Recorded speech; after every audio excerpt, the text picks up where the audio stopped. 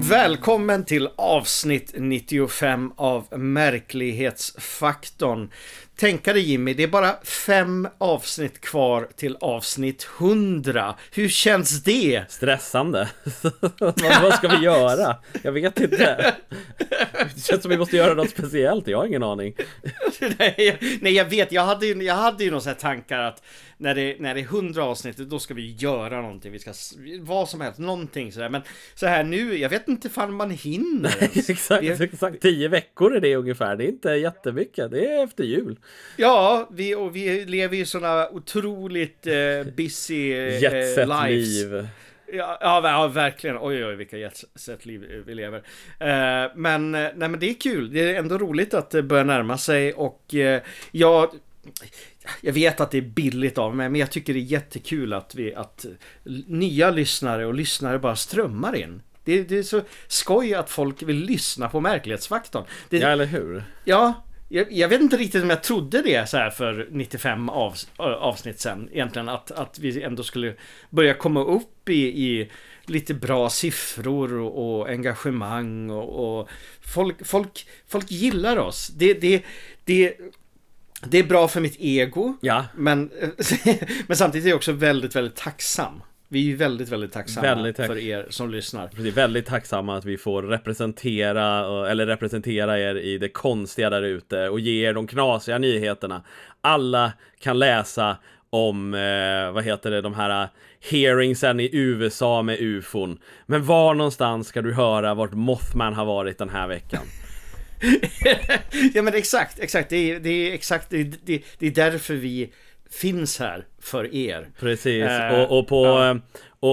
I den andan så det har ju varit mycket snack om de här mexikanska mumierna, mexikanska alien-mumierna som har skannat, som man har gjort experiment på dem och sånt där, och inte funnits så där jättemycket. Men det är inte bara de som har undersökts här, utan också man har också skannat lite Fiji Mermaids. För er som inte vet vad en Fiji Mermaid är, så är det en gammal klassisk kryptid som ser ut som det är en apa som någon har sytt fast på en fiskkropp. Och var en gammal klassisk kryptid som ändå någonstans har som någonstans lever i folkminnet. Jag vet att det finns ett Arkivex-avsnitt där det är en Fiji Mermaid som mördar folk. Ja, det är ett av de tidigare avsnitten faktiskt som de har gjort. Jäklar, jag kommer inte ihåg det. Nej, det låter ju jätteskoj. Det är jättemycket man inte kommer ihåg med Arkivex. Det är inte att titta på den förstörde min upplevelse med dem. Men man skannade dem som ett experiment för studenter och kom fram till att det inte bara var en apa och en fisk i det, utan det var också någon sorts amfibie inmixad i det, så det var lite mer komplicerat än vad man originellt hade trott. Men ambitiöst ändå. Ja. Att liksom, och stackars dessa djur. När de föddes, tror du de förväntar sig att nu ska vi sluta som en Fiji Mermaid? Ja, det är som skvaden. Den här, vad är det, en hare och en tjäder ihopsydd också. Också sådär klassiskt gammalt ihopsytt djur. Nej, men det är ju en egen genre där på något sätt. Och nu jag vill bara göra en rättelse här, för jag tror vi glömde bort det i all hast. De här mexikanska alien-mumierna är ju peruanska. Aha. Det är bara att de visades upp i Mexiko. Om jag nu minns rätt. Nu kanske jag bara hittar på. Men så är jag för mig att det är i alla fall.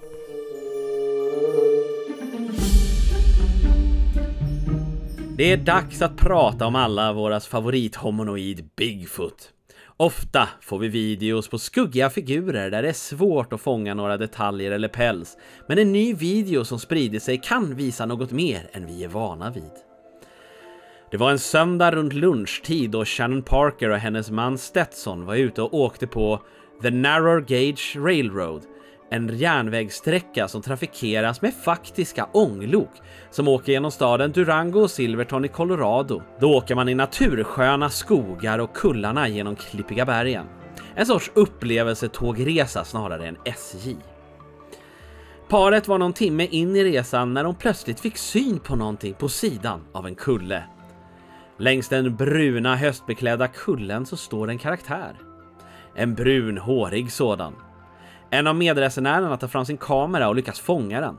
Varelsen på 2 ben tittar på tåget, går några steg och sätter sig sen i gräset för att på ett avslappnat sätt kolla på tåget som passerar. It's an elusive creature, säger någon på tåget. I see him, stand up, säger någon i förhoppning att få en bättre vy. Allt sker i solljus och nog tycker jag att detta är varken björn eller vandrare som hamnat fel. Den ser brun ut från topp till tå och verkar vara hårig. Detta är nog en av de bättre Bigfoot-videos vi sett på ett tag, i alla fall i klarheten. Om nu detta är en Bigfoot, Fred, vart vill du placera denna video? Ja, vad ska jag placera den här videon på High Strangeness-kartan över internetvideos? Bra fråga. Jag har stirrat mig blind på den här videon. Det är ju uppenbarligen någonting som går där nere och det ser liksom ut som det sätter sig och hukar. Det var någon som sa att det ser ut som det sätter sig och bajsar mer eller mindre. Jag måste ju säga att jag är lite skeptisk mot videon. Jag tycker det ser ut som en sån här kamouflagedräkt. Du vet, fotografer och jägare har så här just ja, en gillesuit. Ja, just exakt, som är liksom heltäckande då. Och de finns ju i gröna och de finns i mer brungula så här, beroende på området eller vilken terräng det är. Och jag tycker det ser ut som en sån, typ någon som är ute och promenerar, han sätter sig, han kanske kommer plocka fram en cigarett eller en kopp kaffe eller någonting bara och njuta. Och titta på det fina tåget. Ja, precis. Och så är det någon som tror att han är en Bigfoot eller en Sasquatch. Det är någonting med själva rörelserna, själva köttet, jag vet inte, pälsen kan man säga. Han ser lite pillemarisk ut. Lite busig. Ser han pillemarisk busig? Ja, men så här liksom att, nej men här kommer ett tåg. Se där. Ja. Liksom så att men jag tror ju att så här, det är ju tydligt att det inte är åtminstone det är skönt att se en video som åtminstone inte är bara snubbe i täckjacka på 200 meter är Bigfoot. Det är ju någonting som är liksom det är så här gillisuit, en bra teori. Jag undrar ju, eftersom att det här är någon sorts upplevelsetåg, så är ju frågan om det här inte bara är en liksom tåget som bara så här, kan vi inte göra en Bigfoot direkt? Men med tanke på att det är massa mil emellan så är det är en lustig liksom så här take på det att åka någonstans mitt i obygden bara för att liksom så här synas i 2 sekunder när man åker förbi. Det är credit where credit is due i alla fall i så fall. Men det är kanske någonting med det här upplevelsetåget som spelar in i det. Ja, men det är ju väldigt väl tajmat verkligen, och man kan ju undra liksom, är det en PR-grej i så fall då? Ja. Men vad tror du att det är en sån kamouflagedräkt eller är det det kan vara en Bigfoot Halloween-dräkt. Jag menar, som företag, det är väl supervärt om din grej är att det här kanske de gör varje vecka. Det är liksom så här, betala en snubbe en 50-lapp eller liksom en 500 och åka ut varje helg och liksom så här stå i en Bigfoot-dräkt och vänta på tåget. Det är väl superbra spendering då liksom. Man köper en lite dyrare Bigfoot Halloween-kostym liksom. Alltså det låter ju väldigt logiskt, men då tänker jag på den här stackars snubben. Jag kan ju tänka mig att han har gått ut dit typ i flera dagar i sträck. Ja. För att det är ju en stor chans att ingen ser det där. Ja, det är det. För att det är så långt bort, och dessutom ska någon då helst då filma eller fota det här också. Exakt.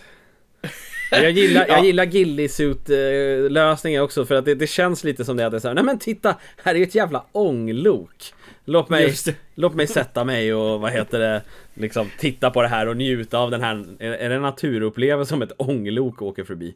Högst oklart. Och nu kommer breaking news mitt under vår inspelning, eller det var inte så mycket mitt under, Fred påpekade det och sen så fick vi dra igång igen. Så som jag hade missat, det verkar som att det uppenbarligen finns en Sasquatch Expedition Camper Company ett par mil från platsen. So they have been known to wear the suit around town apparently. Så det känns ju inte alls konstigt att de skulle vara involverade. Men de kanske känner Bigfoot, de kanske anställer Bigfoot för att komma och göra såna här. Ja, fast de har ju en bild på sin dräkt där och den är ju, nu när vi har hittat den ser ju ganska likartad ut skulle jag säga. Ja, det är det. Det är det. Men tänk om de anställer honom. De kan ju anställa Bigfoot. Det är ju så här, hur många jobb kan en Bigfoot ha liksom? Nu har jag nu går vi in på konspirationer här. Tänk att det är en Bigfoot-dräkt. Men att det är en Bigfoot inuti Bigfoot-dräkten. Just det. Det här är en psyop att sprida lögn, liksom så här, att sprida. Det är en psyop från Bigfoots att sprida att Bigfoots inte finns. Så de tar på sig en löjlig dräkt. Så tror jag att det är. Så kan det Men vara. En kort fråga Jimmy, du som är väldigt förtjust i Bigfoots och Sasquatch och andra stora apdjur. Känns det tråkigt när sådana liksom, känner du en besvikelse när sådana här bevis eventuellt då debankas ganska hårt? För det känns ju ganska logiskt nu, eller? Ja, jo, det är ju så här, på ett sätt, det är absolut tråkigt så här, vi var ju där vi var inne på i alla fall. Men jag tänker att man måste, det är en kultur det här, tänker jag. Man får se det som en kultur. Att folk är så intresserade av Bigfoot att de är liksom beredda att göra såna här saker. Och jag tycker att det kan ha ett mindre värde i sig. Att liksom så här, jag kan tycka att UFO-kulturen kan vara ganska negativ lagd liksom så här, men i Bigfoot-kulturen så är folk generellt sett ganska positiva tycker jag. Alla är liksom, det är liksom lite roligare med en murvel i skogen liksom så här. Det är ingen som tror att Bigfoot suger blod av ofödda barn i pizzerior i liksom så här, alltså i källor till pizzerior i New York liksom så här, utan det är ganska oskyldigt tycker jag ändå liksom. Så att så jag kan gilla det med det hela ändå. Jag kan gilla att någon människa tyckte det var värt att åka mitt ute i obygden för att sätta sig och bara göra någons dag. Sant. Ja, absolut. Bluffar tycker jag är absolut en del av dessa fenomen faktiskt. Och jag håller nog med dig. Bigfoot-bluffar är ändå ganska gulliga.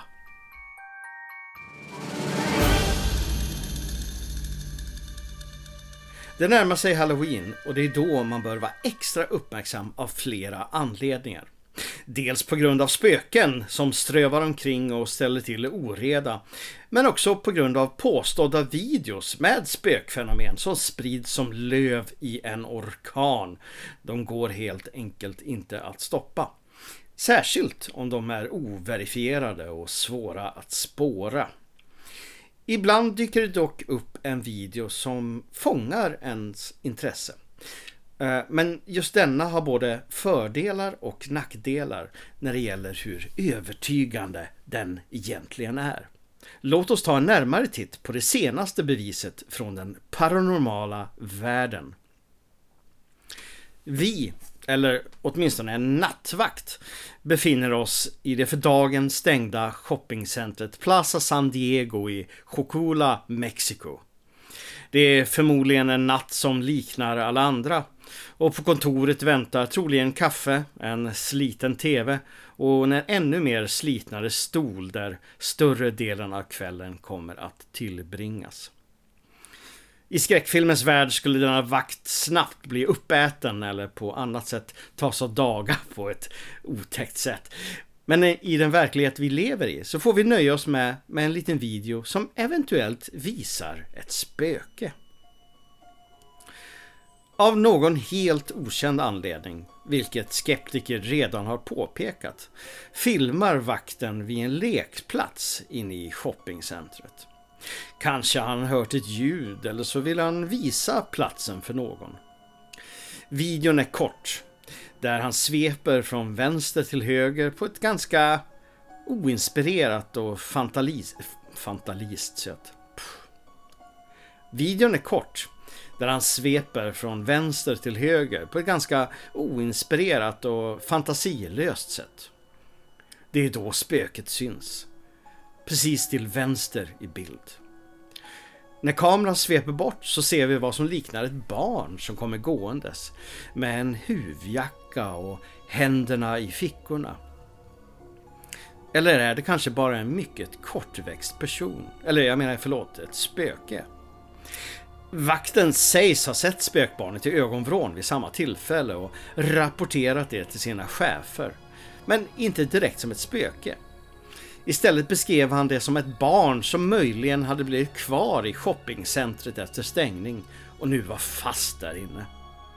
Man hittade dock inget barn och det ansvariga beslutade att dela videon online så att alla kunde se miraklet. Ja, det är ju passande allt detta med tanke på att vi närmar oss Halloween och Mexikos egen Day of the Dead. Så Jimmy, tror du att det här är ett riktigt spöke? Eller är det ett vilset barn? Eller kanske ett smart marknadsföringstrick för shoppingcentret?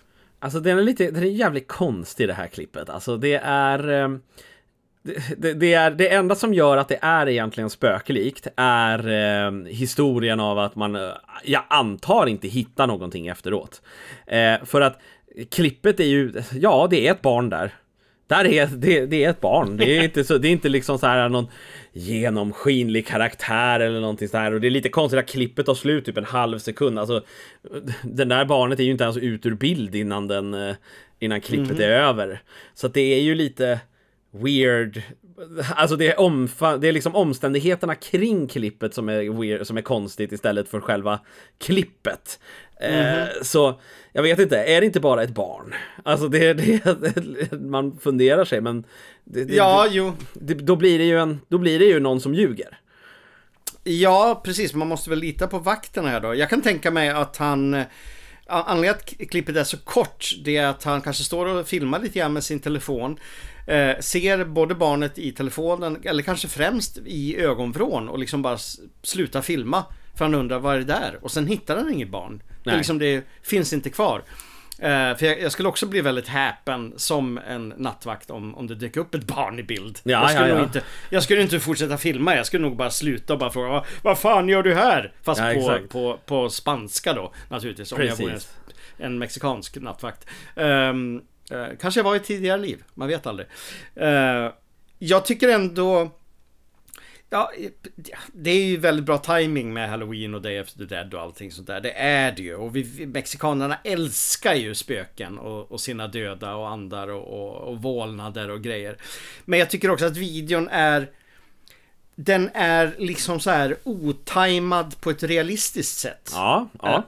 Om du förstår vad jag menar. Jo, men det kan jag väl hålla med om. Att det är liksom, som du säger, man kanske avbryter bara, man håller på och filmar och sen så bara, vad fan gör du här? Och så bara, det är ingenting där. Liksom, nej. Som en skräckfilmsklippning liksom. Ja, men precis. Så att jag måste ändå ge videon det, om den, oavsett den är äkta eller om det är fusk, att den känns i sitt rörelsemönster väldigt realistisk. Det känns inte, tycker jag i alla fall, nu är min smak som den är, men jag vill ju alltid hoppas ändå att det är ett spöke. Jag vill ju det. Ja. Alternativt ett mördarbarn. Ja, precis. Men det är ju inte ett mördarbarn, han har ju inte dött än. Vakten har ju inte dött än. Nej, inte än. Vi vet inte vad som har hänt sedan dess. Ja. Kanske en riktig så här, har du koll på Five Nights at Freddy's? Ja, jag har sett trailern. Ja. Det är ju liknande situation, fast då är det ju robotar, då är det ju hemsökta. Men jag vet att det är någonting.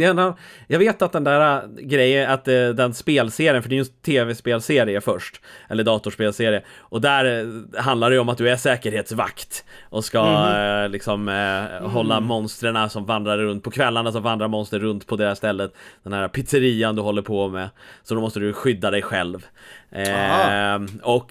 Det är någonting med det är någonting, för den har överraskande djup lore för någonting som egentligen bara är liksom så här, vad är läskigt för en eller för en 12-åring. Och över förstås. Men det är någonting om döda barn där, så att det kanske är en Five Nights at Freddy's situation de har där i Mexiko. Det är lite lustigt, för det kom ju för något år sedan eller två en film som heter Willy's Wonderland. Ja.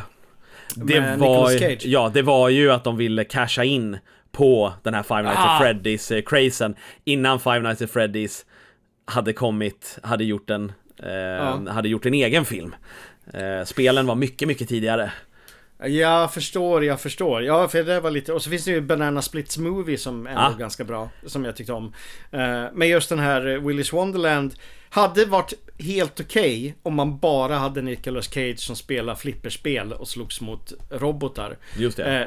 Nu är det en stor del som är ett gäng fullständigt idiotiska och osympatiska ungdomar som ska in där och hålla på och göra dumma saker. Och den delen är så dålig så att jag blir arg. Ja, nej, nu ska vi inte gnälla här. Men spökbarn i shoppingcentrum, jag gillar det i alla fall.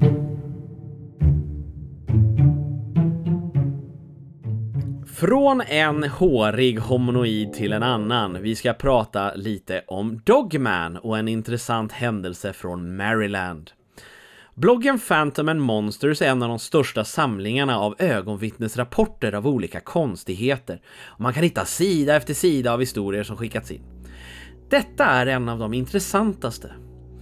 Insändaren berättar om hur han jobbar inom polisen i Baltimore och i 2021 så var han med om något högst skrämmande. Han hade inte kunnat sova den natten och hade gått in på sitt kontorsrum i huset för att få lite jobb gjort. Det var då han hörde ett ovanligt ljud. Det lät som något tungt hade slagit i marken utomhus och det verkade komma från hans bakgård. Han hade inte hört något sånt förr så han bestämde sig för att kika ut genom ett fönster. Han såg inget men det fortsatte att låta och det var tydligt att det var något som rörde sig mot hans kök. När han närmade sig köket i fråga så kunde han till slut se den köksdörr som vette ut mot gården och det var då ljudet slutade. Han öppnade dörren försiktigt och tittade ut. Och det var då han fick syn på det. På altanen stod en varelse, 2,5 meter hög och täckt i svart och rödbrun päls. Den hade en lång nos och stora tänder och den vände sig mot honom. Varelsen började omedelbart att rusa mot han med ett morrande läte. Mannen stängde dörren illa kvickt och sprang tillbaka in på sitt kontor i en förhoppning att se den igen genom ett fönster. Det var då den slog sönder köksdörren. Vittnet drog sitt tjänstevapen och riktade den ner för den korridor som vette mot köket, men inget kunde ses. Han kunde dock höra hur varelsen vandrade runt och tog tunga fotsteg på trägolvet. Den rörde sig sakta runt i köket men hamnade till slut i vardagsrummet där den började krossa glas och möbler. Den verkade väldigt arg, skrev han. Till slut samlade han mod till sig och gick med draget vapen mot ljudet. Så fort han kom runt hörnet och fick syn på den så vände sig varelsen mot han och tittade med ett argt leende. Men istället för att attackera han, som den kanske kände igen vapnet, så sprang den raskt ut i köket och ut genom den inslagna dörren, ut i natten för att försvinna. Och här brukar historien oftast ta slut. Men det finns lite mer. Sajtens ägare kontaktade brevskrivaren och fick faktiskt kontakt. Den 14 oktober i år så reste han till mannens hus för att träffa vittnet och se det som fanns att se. 2 år hade gått sedan dess och skadorna hade reparerats, men mannen påstår att han hade hört liknande konstiga läten sedan dess. Han är säker på att varelsen bor i området.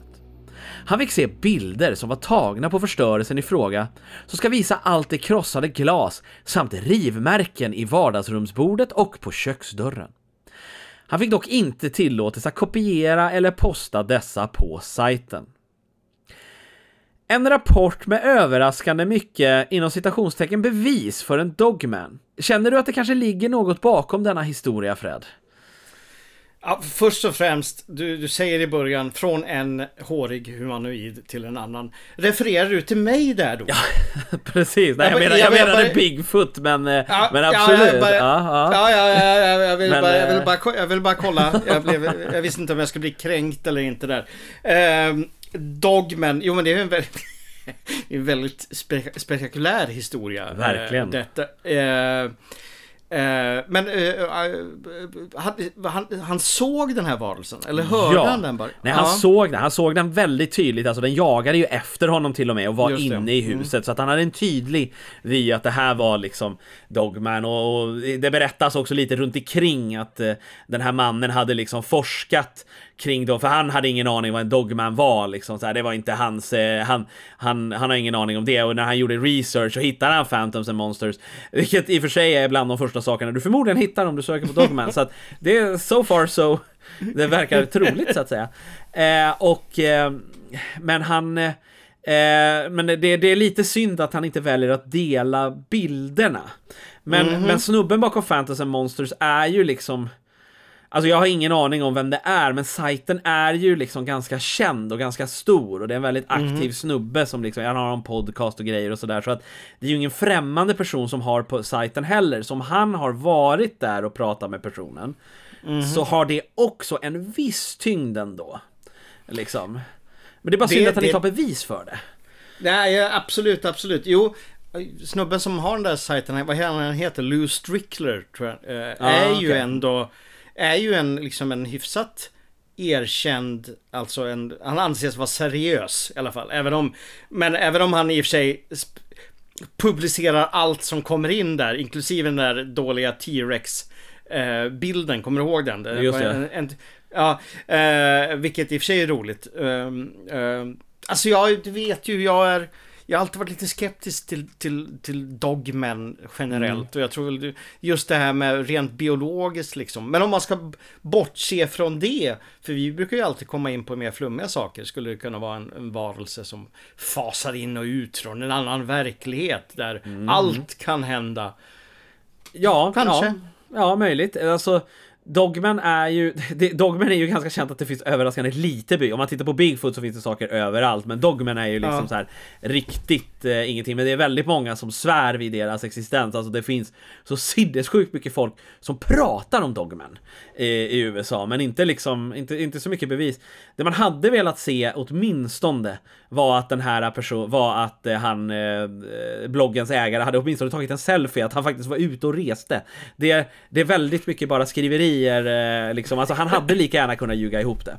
För bevisen han lägger ut, så skulle han lika gärna kunna bara ha ljugit ihop det for all we can see liksom, så här. Så man hade velat se lite, och jag kan också tänka mig att är det någon person, det som talar lite för det, att är det någon person som faktiskt skulle vägra att dela med sig bilder av en Dogman, så är det någon person som bor mitt i obygden och i USA, som förmodligen hatar allt vad regering, internet och övervakningssamhälle heter. Troligen, det har du nog helt rätt i, verkligen. Och det är lite synd, för just i såna här fall så vill man ju se. Man vill veta, man vill ha all data som finns. Man vill liksom... Han skulle tagit med en videokamera och filmat det och gjort en intervju på det sättet liksom.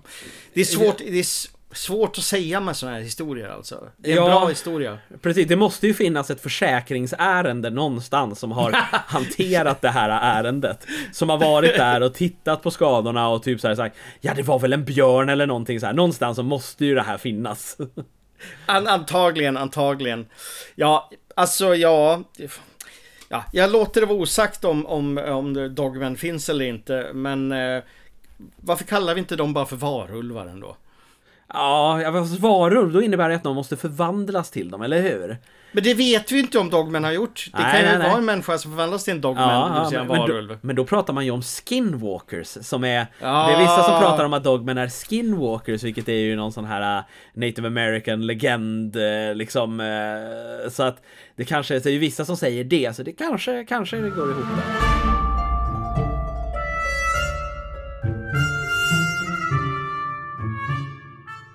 Eftersom både jag och Jimmy älskar historier som denna, så tänkte jag berätta om en intressant händelse som Lisa var med om för några år sedan. Den är nedtecknad av Mikael Karlsson från UFO-Sverige under en fältundersökning den 26 september i år 2023. En kväll här i Båstad, kanske runt 2013, hade mina tvillingpojkar, min dotter och hennes pojkvän besökt mig. De skulle nu gå över kyrkogården och vidare till något som kallas Prästliden i Båstad, där de hade sin lilla stuga precis vid vägen. När de kommer gående vid Prästliden får de syn på en liten gubbe, eller vätte, med en huva som stod bredvid grannens sopkärl och spanade omkring sig. Han drog upp byxorna och sprang snabbt över vägen och in i skogen, upp på åsen. De kunde knappt tro sina ögon. Och först trodde de att det kanske var en fågel eller en stor hare. Men ungdomarna sprang efter figuren och såg hur den försvann in i skogen. När de sen återvände till Lisa hade de bleknat i ansiktet och var förvirrade över det de precis hade bevittnat. Särskilt en pojke vid namn David noterade tydliga rörelser hos figuren, som att den sprang och viftade med armarna. Lisa tänkte på denna upplevelse en sommardag i augusti med sin dotters stora hund när de passerade Prästliden. Där kom minnet av händelsen tillbaka till henne. Hunden stannade plötsligt och vägrade fortsätta gå. Lisa drog i kopplet och manade hunden att följa med. Men något fångade hennes uppmärksamhet på marken. Där låg en liten porslinstomte, eller om det är en porslinsvätte, mitt framför henne på den stora parkeringen. Hon tog med den hem och författade ner en liten kort berättelse om sin släkts historier som inspiration. Den lilla porslinstomten placerades under en bordslampa i hemmet. Dock så försvann den spårlöst någon vecka senare, trots Lisas intensiva sökande. Ja, såna här historier finns det ju väldigt gott om i Sverige, och det är alltid roligt när folk berättar om dem och delar med sig om det här. Det jag tycker är extra roligt är att den här tomten eller vätten eller vad det nu var drog upp byxorna och sprang in i skogen. Vad gjorde han där egentligen? Satt han och bajsade, vilket innebär att jag har sagt bajs 2 gånger i den här episoden. Ja, i 2 olika historier. Ja, precis. Eller gjorde han någonting annat och vi inte ens tänka på vad det skulle kunna vara. Men barnen verkade ju uppenbarligen väldigt chockade. Och man kan tänka sig att som de bor, att de borde vara vana att se djur, fåglar och harar och liknande. Så de borde kunna se skillnad på detta. Jag gillar också den här delen där hon är på samma plats och hittar då en liten porslinstomte. Just det. Som sen försvinner, vilket är en sån här bizarr liten detalj i det hela. En synkronicitet med nästan övernaturliga drag. Det där, jag vill bara tillägga lite snabbt att jag har säkert berättat det förut, att det var en dag för några år sedan där jag fick ett mejl som rörde troll i början av dagen. De hade en fråga om en bild, om de kunde få använda den här bilden av ett eventuellt troll. Och jag sa absolut. Och så kom det ett mejl till där en person från Norge skrev: de här spåren som han hade fotat, det ser ut som trollspår. Ja, kul. 2 trollgrejer på en dag. Och så när jag är ute och promenerar bakom huset, jag är på väg ner till butiken, och mitt på stigen under en lamp, vad heter det? Lamppost. Vad kallas det? Lykta. Ja. Lyktstolpe. Ja. Där ser jag en liten figur som står på stigen. Och jag går närmare och kollar och ser då att det är ett litet trätroll. Ett karvat av trä som jag fortfarande har i min ägo, för att det var så bizarrt. Det har inte försvunnit än dock. Men det, jag vet inte, jag blev lite påmind om den här porslinstomten Just det. I det här fallet. Ja. Vad tror du egentligen om gårdstomtar och tomtar och vättar?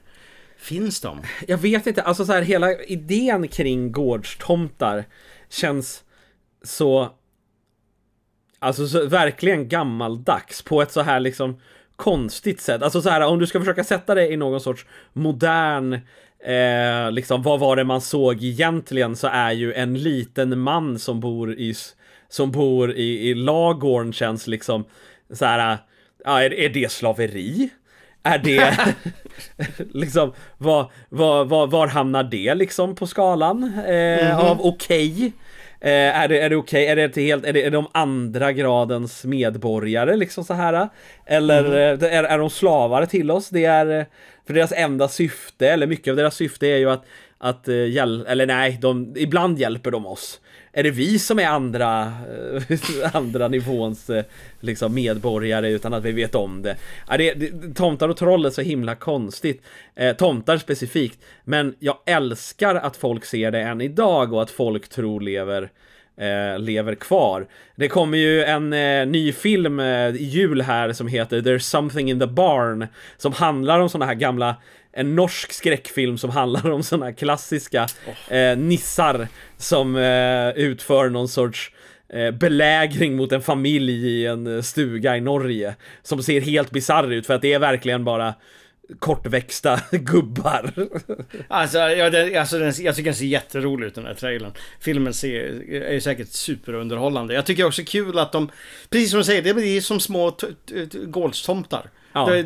De ser inte demoniska ut eller som monster eller någonting sånt. Det är små farbröder med skägg och luva.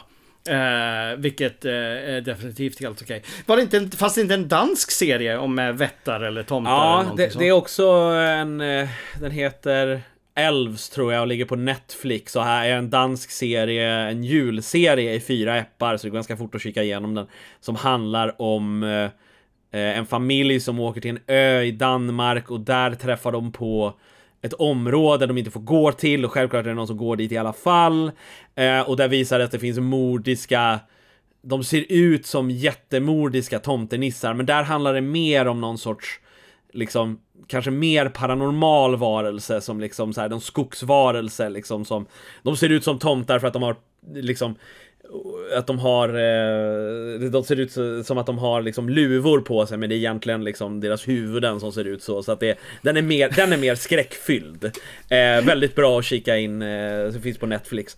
Den andra vet jag inte var den kommer någon vart, men den heter There's Something in the Barn, så man får hålla koll på den. Men den här historien, alltså det här med porslinstomten är ju en väldigt gullig detalj, och man undrar ju om så här liksom, är det så de ser ut när vi inte ser dem liksom så här. Det är många historier så där om så här, om en garden gnomes som eller skräckhistorier om garden gnomes, och på dagen syns i trädgården, men på kvällen går de runt. Nej men precis, verkligen. Jag kan ju tänka mig att tomten eller vätten befann sig på samma plats, ser att någon kommer och bara säger, jag kommer inte göra om samma misstag som förra gången. Nej. Så jag förvandlar mig till en porslinstomte. Det är det bästa. Precis, och sen så blir man tillfångatagen. Fuck. Ja, visst, det var verkligen så. Nej, men jag är jätteglad att Mikael delar med sig av den här historien. Och det ska tilläggas att jag har ändrat namnen på de inblandade och även vissa andra detaljer. Så att ni vet, så ni kommer inte kunna hitta dem. Haha.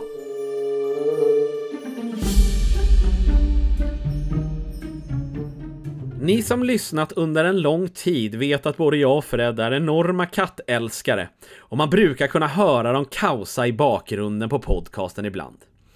Vi pratar också ofta om stora katter från England här, men denna veckans mysterium är dedikerat till våra mindre och mer gosvänliga familjemedlemmar. Vi ska till Providence i Rhode Island i USA, till ålderdomshemmet Steerhouse Nursing and Rehabilitation Center. Året var 2005 när hemmet adopterade 6 stycken katter som sällskap för de äldre. En gråtabby placerades på hemmets dementavdelning och fick namnet Oscar. Oscar beskrevs som en väldigt egen katt som ofta höll sig för sig själv och kunde fräsa om någon kom allt för nära. Inte en skygg och otrevlig katt, men väldigt bestämd. Men när Oscar hade varit på hemmet så noterade personalen en trend.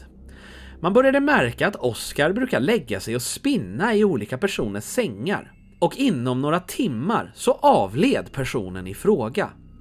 Detta hände gång på gång på gång. Oscar brukade som regel lägga sig i sängen mellan 2 till 4 timmar innan döden kom, oavsett om någon annan var i rummet eller ej. Detta gick så långt att personalen började tillkalla familjer om man fann katten liggandes i olika sängar, och han hade alltid rätt. Oscar kunde absolut besöka patienterna och husera i deras rum, men la han sig i sängen så infann sig döden snart. Det enda tillfället som Oscar inte var på plats var ett tillfälle då familjen till patienten bad personalen avlägsna katten, varav han stod utanför och jamade och rev på dörren för att bli insläppt. Vid ett tillfälle var hans förutsägelse bättre än doktorerna på plats. Doktorn hade sagt att döden var nära för en patient, men Oscar fanns inte på plats.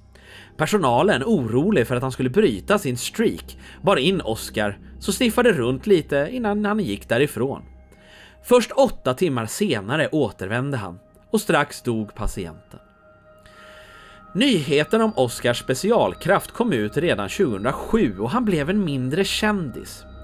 Om denna historia låter bekant så kan det vara så att du har sett avsnittet av House som är baserat på dessa händelser. Även Stephen Kings Dr. Sleep har en katt med denna kraft i sig och många andra historier. Familjemedlemmar har i intervjuer sagt att Oscars närvaro var välkommet och att hans spinnande gav en rogivande ton i en annars tråkig och sorglig situation. Oscar sägs att ha varit vid hundratals personers sida när de gick vidare. Och i förra året, i februari 2022, gick han till slut bort 17 år gammal. Fred, katter är verkligen magiska djur. Tror du Oscar kunde känna av döden? Men ser inte folk detta? Det är ju katten som dödar alla dessa gamlingar. Just ja, precis. Det är ju en seriemördarkatt. Just ja. Det är helt sjukt att folk är så förblindade över denna. För vi vet ju att katter kan vara rena psykopater också. Just ja. Nej men skämt åsida. Först och främst jag undrar om det kom en liten pensionär och la sig bredvid katten. Just ja. Där den dog. Precis. Nej men nu tramsar jag bort det här seriösa ämnet. Det är en otroligt fascinerande historia. Och jag ska vara ärlig. Jag är helt övertygad om att det här verkligen stämmer. Ja. Jag tror verkligen att en katt, för vi vet ju, det är magiska djur. Ja. De kan nog känna på sig sånt här verkligen. Ja, precis. Och att han kanske kände på sig det lite mer, eller vad man ska säga. Liksom. Och liksom, för jag tror också att det är någonting han känner. Sen är det är mycket diskussioner av vad det är som, han har faktiskt känt. Och vissa säger att det kan vara så att när celler börjar dö så kanske de ger ifrån sig en lukt som han kanske genetiskt kunde liksom känna. En häxa uppenbarligen från Salem hade sagt att att hon hade pratat med Oscar, för han hade telepatisk kontakt med de döda och att han hjälpte dem att gå vidare till andra sidan. Vissa säger att det här är ett exempel på confirmation bias, att när du börjar notera en trend så börjar du notera den så mycket att du inte ser de gånger det inte stämmer. Liksom. Men jag tror inte riktigt det, för att Oscar var som sagt en ganska skygg katt som inte riktigt ville hänga med människor annars, förutom när de var liksom på väg att dö. Så jag vet inte riktigt. Jag vill inte tro på den teorin, även om det ligger säkert någonting i det liksom så här. Det som är så bisarrt är ju så här att det hade ju gått att liksom göra faktiska. Det gjordes kanske det också, för att det skrevs. Jag hittade faktiskt en forskningsartikel, men det handlar om någonting annat i närliggande till det här. Så att, för att Oscar levde ju liksom nästan 15 år till från det att man upptäckte hans förmåga. Så att det fanns ju väldigt lång tid att undersöka det här och göra faktiska vetenskapliga studier. Men jag vet inte, jag hittar ingen på att något sådant hade gjorts. Och kanske spelade inte heller någon roll. Kanske är det här ett av de grejerna där det är rätt katt på rätt plats. Och det är okej. Det är okej att en katt hjälper människor att finna frid i döden. Det behöver inte vara mer komplicerat än så. Ni har då lyssnat på, som jag sagt förut, avsnitt 95 av Märklighetsfaktorn. Bara 5 avsnitt kvar till 100. Vad tänker du om det, Jimmy? Nej, jag skojar bara. Vi behöver inte ta det igen. Vi behöver inte ta det igen. Men har ni en egen historia som ni har upplevt, gärna så märklig och skum som möjligt, maila den till oss till marklighetsfaktorn@gmail.com, helst där, men det går även att skriva till oss på Instagram och Facebook. Det var väl egentligen bara det. Se upp om det kommer en katt och lägger sig bredvid er nu i soffan. Och ja, jag vet inte, jag har inget mer intelligent att säga faktiskt. Kom till Mysteriemässan 4 och 5 november, för att det kommer inte något nytt avsnitt innan dess. Och då får ni träffa oss faktiskt. Så kom dit och köta med oss. Absolut. Vi står vid UFO Sveriges bord och ett till bord precis bredvid. Jag signerar min bok och vi pratar UFOn och märkligheter. Kom jättegärna fram och snacka. Ta en bild. Ta autografer. Nej, det behöver ni inte göra. Jag bara skojar nu. Och jag hoppas att ni kommer att ha skittrevligt, för vi kommer att ha superskoj där, tror jag. I alla fall, tills nästa gång, Jimmy. Stay strange.